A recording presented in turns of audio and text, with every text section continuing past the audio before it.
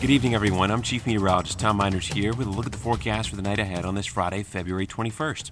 Get ready for a cold night again. Thankfully, winds will be less problematic, but temperatures will drop to the upper teens by sunrise Saturday, so expect a cold night anyway. Under clear skies, we'll see more sunshine tomorrow, but rain returns to some on Sunday.